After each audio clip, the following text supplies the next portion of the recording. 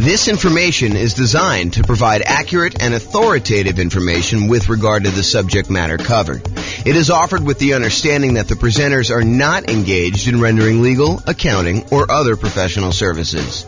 If legal advice or other expert advice is required, the services of a competent professional should be sought. Welcome to the Mesa Real Estate Investing and Real Estate Financial Planning Podcast. Learn all about investing in real estate in Mesa, Arizona, with a combination of real estate financial planning and modeling with numbers specific to Mesa, plus syndicated, more generalized recordings of live and pre-recorded real estate investing classes, not all of them specific to Mesa. Be sure to stay tuned after the podcast for a message from our sponsors. Well, good morning and welcome, everyone. I am your host, James Orr, and this is another episode of the Real Estate Financial Planner comparison series of webinars, podcasts, whatever we're doing here. So today tries to address the question that people have of, should I buy an owner-occupant property or should I keep renting myself if I am trying to achieve financial independence or I'm trying to maximize my net worth? Like, what is going to be better for me? Because you would argue, hey, look, if I decide I'm going to go buy a rental property, if I'm going to go buy a series of rental properties, that distracting myself and buying an owner-occupant property first could actually hurt me. It would slow me down. It's better for me to take the money that I was saving up to buy my rental than it would be to buy an owner-occupant property. And not only that, but in some markets, putting 5% down in order to buy an owner-occupant property means that your monthly payment is going to be higher than if you just continue to rent, right? Because you go put 5% down, you're probably going to have private mortgage insurance, and the payments plus the taxes plus the insurance on that particular property is going to be higher than if you just rented yourself, right? Because that's going to be what is typical in your marketplace. Or you could argue, hey, if I go rent, my rent is going to continue to increase with inflation so that it's going to limit how much I'm able to save over time. Because if I decide to rent and I don't buy a property and lock in a good part of my monthly living expense in the form of a mortgage payment, sure, taxes and insurance go up, but the mortgage payment itself, because you're getting a 30-year fixed rate mortgage, that's going to stay static. And so the amount, the overall net kind of rent equivalent I have of buying an owner-occupant property to move in is going to stay low and actually get lower. It may be higher at the beginning, but overall, the payment for owning a property tends to go down over time because the mortgage payment, the principal and interest part of the mortgage payment, is fixed. And with the rising cost of things, inflation, that tends to look cheaper over time. And at some point, those lines tend to cross, right? Where it tends to be more expensive to buy a property to begin with. And even with taxes and insurance going up, the net overall cost to own a home tends to go down a little bit over time. Whereas when you rent the property and you just live there, the cost of rent just tends to keep pace with inflation and keep going up and up and up and up and up. And eventually those lines cross and it becomes better for you to have bought a property. But is it better for you to rent and to use that money to acquire rentals? Or is it better for you to buy a property, slow your roll a little bit, acquiring the first rental, and then, eventually buying rental properties, but you're living in a property that you also are an owner of? And then there's the whole discussion of eventually the property that you're living in, if you go and you buy one, you no longer have a mortgage on it at all, which then even reduces what you need in order to be considered financially independent. If you were earning $10,000, if you were spending $10,000 a month on all your expenses and $2,000 a month of that was your mortgage payment, well, eventually when your mortgage payment goes away, you no longer need to achieve $10,000 a month in passive income from your investments in order to be considered financially independent. Instead, now, because your mortgage payment is paid off and you no longer have that $2,000 a month mortgage payment, you really only need $8,000 a month to be considered financially independent.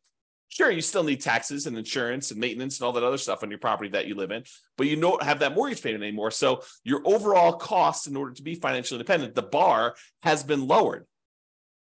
So all of these things come into play. when we'd ask ourselves today, is it better to rent or buy an owner-occupant property for 5% down when we're otherwise buying 25% down rentals? That is what we will plan on discussing today and what we'll go into detail on. So what I did is I modeled this for over 300 US cities. And so each city's got its own home price, rent, taxes, insurance. The amount of money that people earn in each city is a little bit different. It's basically enough for them to go buy a property in that city, so that we don't have somebody, I don't standardize the income so that somebody who would otherwise be able to buy a property in like Mobile, Alabama would not be able to buy a property in LA. So we do adjust for income. But when we adjust for income, we also adjust what they need in order to be considered financially independent. So if we give someone a higher income, it means that their threshold for being financially independent also has gone up. It's commensurate with the income that they were earning. They have to replace their job income in order to be considered financially independent. It's another way of saying that. Okay. So we modeled this for 300 cities, and you will see which one is better. Because I think there's a debate, right? Which one of those factors is going to be the most powerful? What's going to be the biggest impact? And what is going to be the biggest limitation for someone wanting to achieve financial independence? And then not only financial independence, but which one leaves you with the highest net worth and which one's riskiest? Because I think all of those things are factors in which one we do. Okay. So in both scenarios, kind of like we're comparing A to B, they're going to be buying 25% down payment rentals. The idea is that the strategy is you're going to save up 25% down plus some reserves and all that other stuff, and you're going to go buy rental properties with that. The difference is going to be one person's going to rent. The other person is going to buy an owner-occupant property with 5% down first.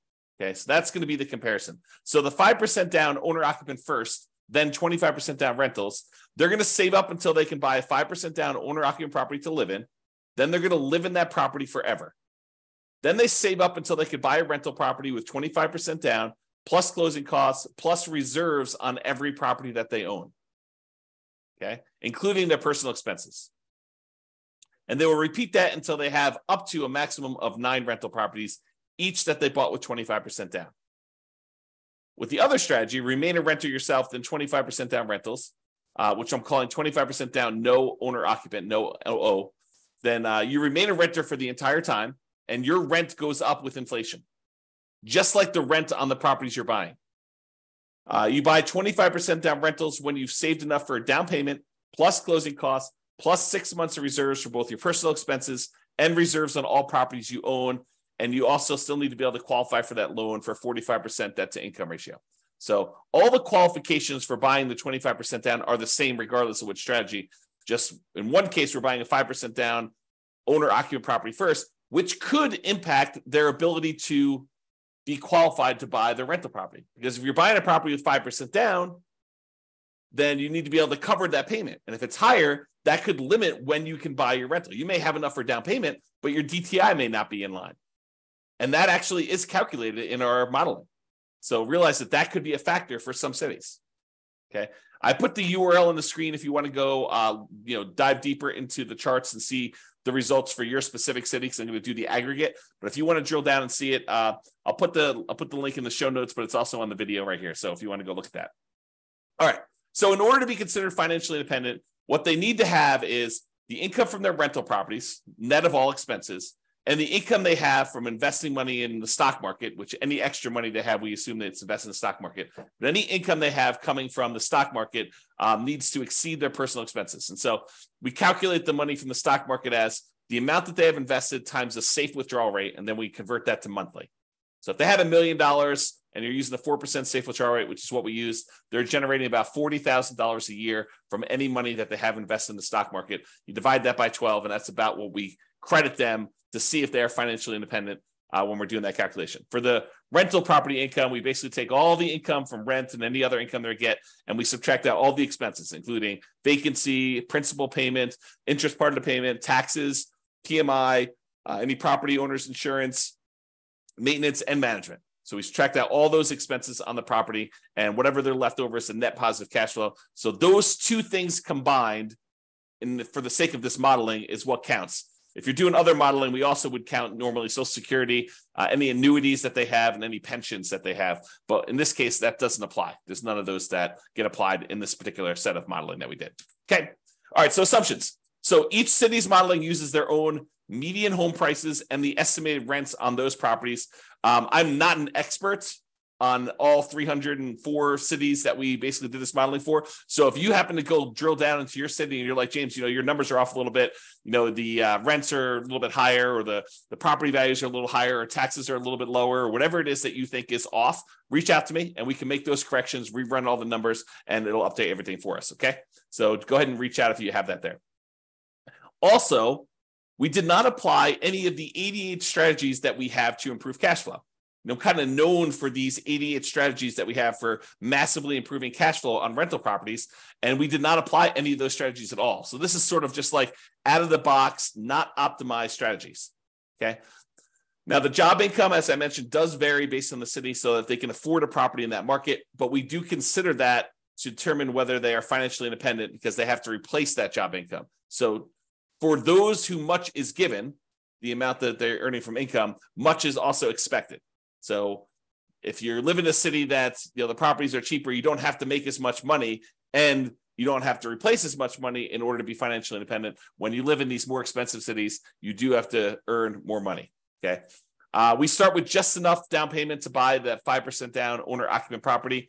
Even if they're not buying the owner-occupant property, everybody starts with the same amount to try to make this even. Okay, so that's sort of like a head start to get them to that first 25% down payment if they're not buying the owner-occupant. Otherwise, they have enough to buy that owner-occupant property pretty much upfront, because we give them 5% down plus 2% in closing costs to help them acquire the property. So basically, that would be what they need. So they still need reserves. So it may not be that they're buying it in the initial month. When they're doing the nomad model, which they're not, they would be moving out of their properties, but they're not doing that in this case. So I'm going to make a change here.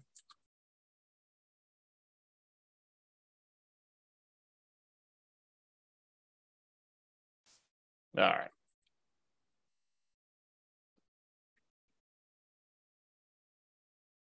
There we go. So interest rates. So when buying the owner-occupant property, we assume they're getting an interest rate of 6.5% when they put 5% down.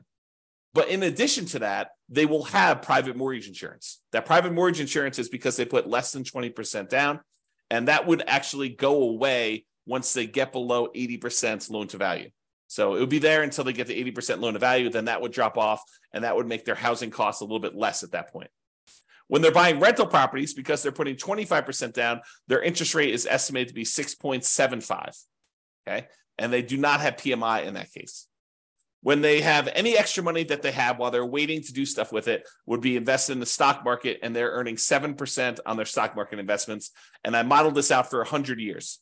If you want to see all my assumptions, you can go to realestatefinancialplanner.com/model, pick your city or pick one of the special reports and drill down. You can see all the assumptions I use for my modeling. All right, so let's get to it. So financial independence achieved.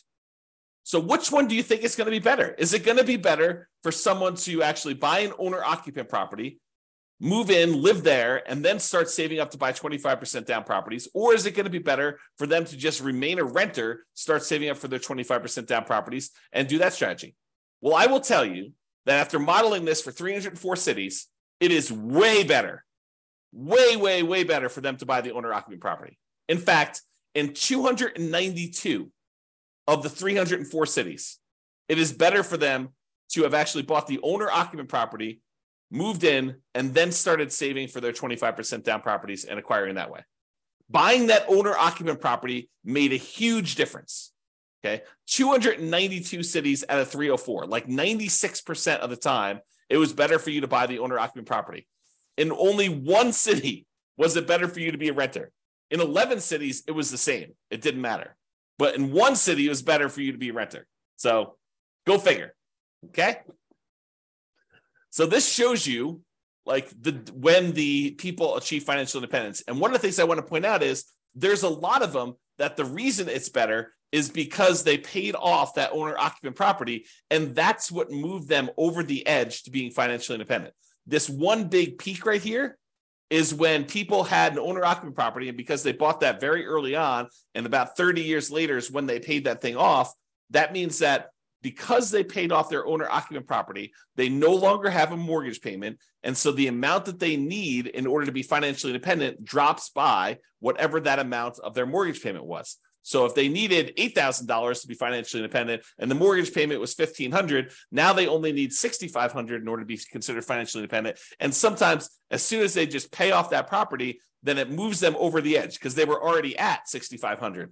They weren't at the $8,000 they needed. Maybe they're at $6,700, but as soon as that property gets paid off, then they actually trigger being financially independent. And so you have a bunch of them happen right then, as soon as they pay off that owner-occupant property. You don't get that effect when you are a renter. When you are renting yourself, you never have your property get paid off. You are always paying rent on that property. I've been watching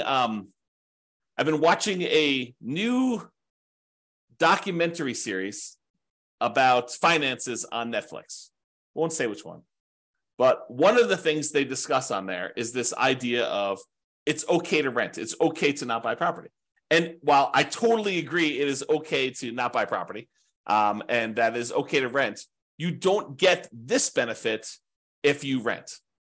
You don't get this benefit of having a house that eventually gets paid off if you rent. Now, you could come at this from another way, right? Like I'm going off on a tangent here, but you could come at this from another way. You could say, look, I'm going to rent and I'm going to take the money that I had extra that I didn't have to pay for my property, which eventually those lines cross anyway. But the extra cost it is of buying the property early on, and you could decide to invest that in something else like stocks or other real estate or crypto or whatever you want to do. I mean, I'm not going to judge you. You can do whatever you want with your money. But if you decide to go do that, and then you take your money and you save up enough, and eventually you buy a free and clear property, I mean, you can get the same effect. It's not like it has to be that you bought the property and you had a mortgage on it. Or you could save up enough money so that the payment is lower than renting. You can not put 5% down. You can put 20% down, 30% down, 40% down, 50% down, and actually have your payment be less. Employ some of your capital in order to lower the payment or buy down the interest rate to achieve the same thing, right? These are all part of the strategies you could do to kind of improve your cash flow. One of the ways to improve cash flow is to reduce the expenses you have in your property, lower your monthly payment, another way, right? Okay, so I've diverged enough. So this just shows you how much different it is for things. And, most of the time it's different for, I'd say less than 10 years, right? Because that's a difference of 10 years or so. And it tends to increase the more expensive the property is. It tends to be faster, a larger amount faster, the more expensive property you have. Some of the earlier ones, it's a little bit faster, but not that much faster based on home price, okay? And here's where it was a really inexpensive property where it was better for you to have rented. So it was like a probably sub $100,000 property market where it was better for you to do that. Okay, so let's talk about net worth. We talked about how fast you can get to financial independence, but how much net worth? Is it better for you to have been a renter? You'll get higher net worth? Well, in 291 cities out of the 304 that we did, then buying a property gave you a higher net worth at year 40. So you would be better off financially in terms of net worth if you also bought an owner-occupant property as well. You see these studies done by the U.S. Census, and I don't know if they've updated it recently, but the last one I saw, which is from several years ago, the difference in net worth between a renter and a homeowner was like $270,000 on average across the whole U.S. So the difference between somebody who was an owner-occupant, like a homeowner, versus someone who was a renter was like $270,000. So, we're seeing some of that impact, right? Because some of the money that you're paying, even though you're paying more than what it was to rent in a lot of cities, some of that money gets applied toward building up equity, which counts toward net worth, right? And you acquired that property earlier. So that also could impact some net worth as well. So in 291 cities, it was better for you to buy the owner-occupant property. And this just shows you the difference. And in some cases, it's pretty significant, like millions of dollars difference. So it could be significantly different. Okay, so now let's kind of summarize some of these different things. So the difference in net worth. So I have both this broken out for average and for median. So for average, if you buy the owner-occupant property, your net worth at year 40, we kind of snapshot at year 40, is about $11 million, where your net worth in year 40, if you decide to rent instead of buying an owner-occupant property, is about $8.45 million. That's a difference of $2.6 million on average, or about 23.6% better for you to go buy an owner-occupant property. And that's on average. On median, it's a little bit closer. On median, it's about 8.7 million versus 7.3 million, or about $1.3 million difference. It's still better for you to buy the owner-occupant, but the difference is between whether we look at an average or the median for all 304 cities. And so in both cases, it's better, but the average is a little bit larger. So the time it took you to be financially independent, this is where I start sounding really sleazy, like a late night infomercial sort of dealio. Ready? So what if I could save you 6 years from having to work a job that you hate? Would that be worth, 7 payments of $995? Oh my gosh, that sounds so sleazy. But that's really what we're talking about, right? Like if I showed you, look, you're considering doing this 25% down strategy. Should you buy an owner-occupant property at 5% down, or should you buy or should you rent to do the 25% down? Well, I'm telling you, look, if you buy an owner-occupant property, on average, you will save 74.8 months. It's 74.8 months faster for you to be financially independent if you buy the owner-occupant property. Now, sure, there are ones that are much slower than that. There are ones that are much faster than that. And so it's really going to be your city that you need to look at and determine that. But on average, it's about 6 years and 2 months, 6 years and almost 3 months faster for you to actually buy an owner-occupant property. That's on average. On median, it's even more. It's 104 months. Which, if my math is right, well, let me just do the math on the calculator rather than do this in my head. What's 104 months divided by 12? 8.6 years. So here's my sleazy late night infomercial type dealio. For only 7 payments of $995, I could save you, what did I say? It was 8.6 years of working at a job that you hate, just by changing one little thing about how you invest in real estate. Oh my gosh, it sounds so sleazy. But really, it's true. I mean, on median, the middlemost one, it is 8.6 years faster. Some are faster than that. Some are slower than that. But I can save you a lot of time just by changing your strategy a little bit. Okay. Now let's talk about risk. We talked about net worth. We talked about, the speeds of getting financial independence. So is it riskier to do the buy the owner-occupant property or to do the non-owner-occupant? Well, part of it depends on how we measure risk. We like to measure risk in a bunch of different ways. One way is it's like how much rent can drop before you're going to have negative cash flow, like what we call rent resiliency, or how much prices can drop before you have negative equity, before you're underwater on your property. We call that price resiliency. Or we look at debt to income, which is a calculation your lender uses to determine whether or not you qualify for the loan. What is the ratio of all of your debt payments compared to how much you make on your job? I also like debt to net worth, how much debt you have compared to what your overall net worth is. If I tell you I have $10 million in debt, that might scare you because you probably think, oh, James, earns, $50 a year. And having $10 million of debt with $50 a year in income is really, really high. But what if I told you I make $100 million a year and I have $10 million in debt? Well, or my net worth is $100 million. We're doing debt to net worth. My net worth is $100 million, and my debt is only $10 million. Well, that's a much different ratio. What if I told you there's $10 million in debt, but my net worth is $10 million? Well, that's more of a equal ratio. And finding out which one has a higher debt to net worth is a way to measure risk. But the other one I like too is how much debt you have, $10 million compared to how liquid you are. What if I told you I've got $10 million in debt, but I also have $12 million in stocks where I could go liquidate all those and use it to pay off my $10 million in debt? Well, that's one level of risk. What if I told you I had $10 million in debt, but I only had $50,000 in my savings account? Well, that's a little scarier, right? And so these measures of risk, including the number of months of reserves you have, right? You like to think about, hey, look, I want to have 6 months of reserves before I go buy my rental property. Well, we can also measure in number of months, right? You can figure out how much all the expenses are in order to maintain your rental properties and your personal expenses, stuff like that. And then we could say, okay, it cost me whatever it is, $12,000 to kind of, run my household and all my rental properties if I was getting no income coming in from my rentals? Well, how many increments of $12,000 do I have? You have $36,000. You have 3 months of reserves for your whole thing. Well, if you had, what did I say? It was $12,000. If you have $120,000, you have 12 months of reserves. Okay. So we can measure all these different measures of risk. And so when we look at it, the average and the median change a little bit depending on which one you're looking at. But overall, I would say that buying an owner-occupant property is probably a little bit less risky. In terms of rent resiliency, it's a little bit better than renting. In terms of total price resiliency, looks like the renting is a little bit better there, but it's a small amount, 2% better. When you talk about debt to income, your debt to income is a little bit better when you have the owner-occupant property. Okay, it's a little bit higher when you don't buy the owner-occupant property.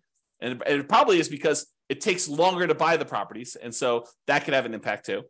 And these risks, they can change over time, right? Like we could do a snapshot of what the risk looks like, for the first 5 years. We could do a snapshot of what the risk looks like for the next 5 years or year 7 or whatever we want to do. But this is showing you the risk over the entire 100-year period, which if you have a really long period of very low risk situation, then that could be outweighed by, very risky stuff early on.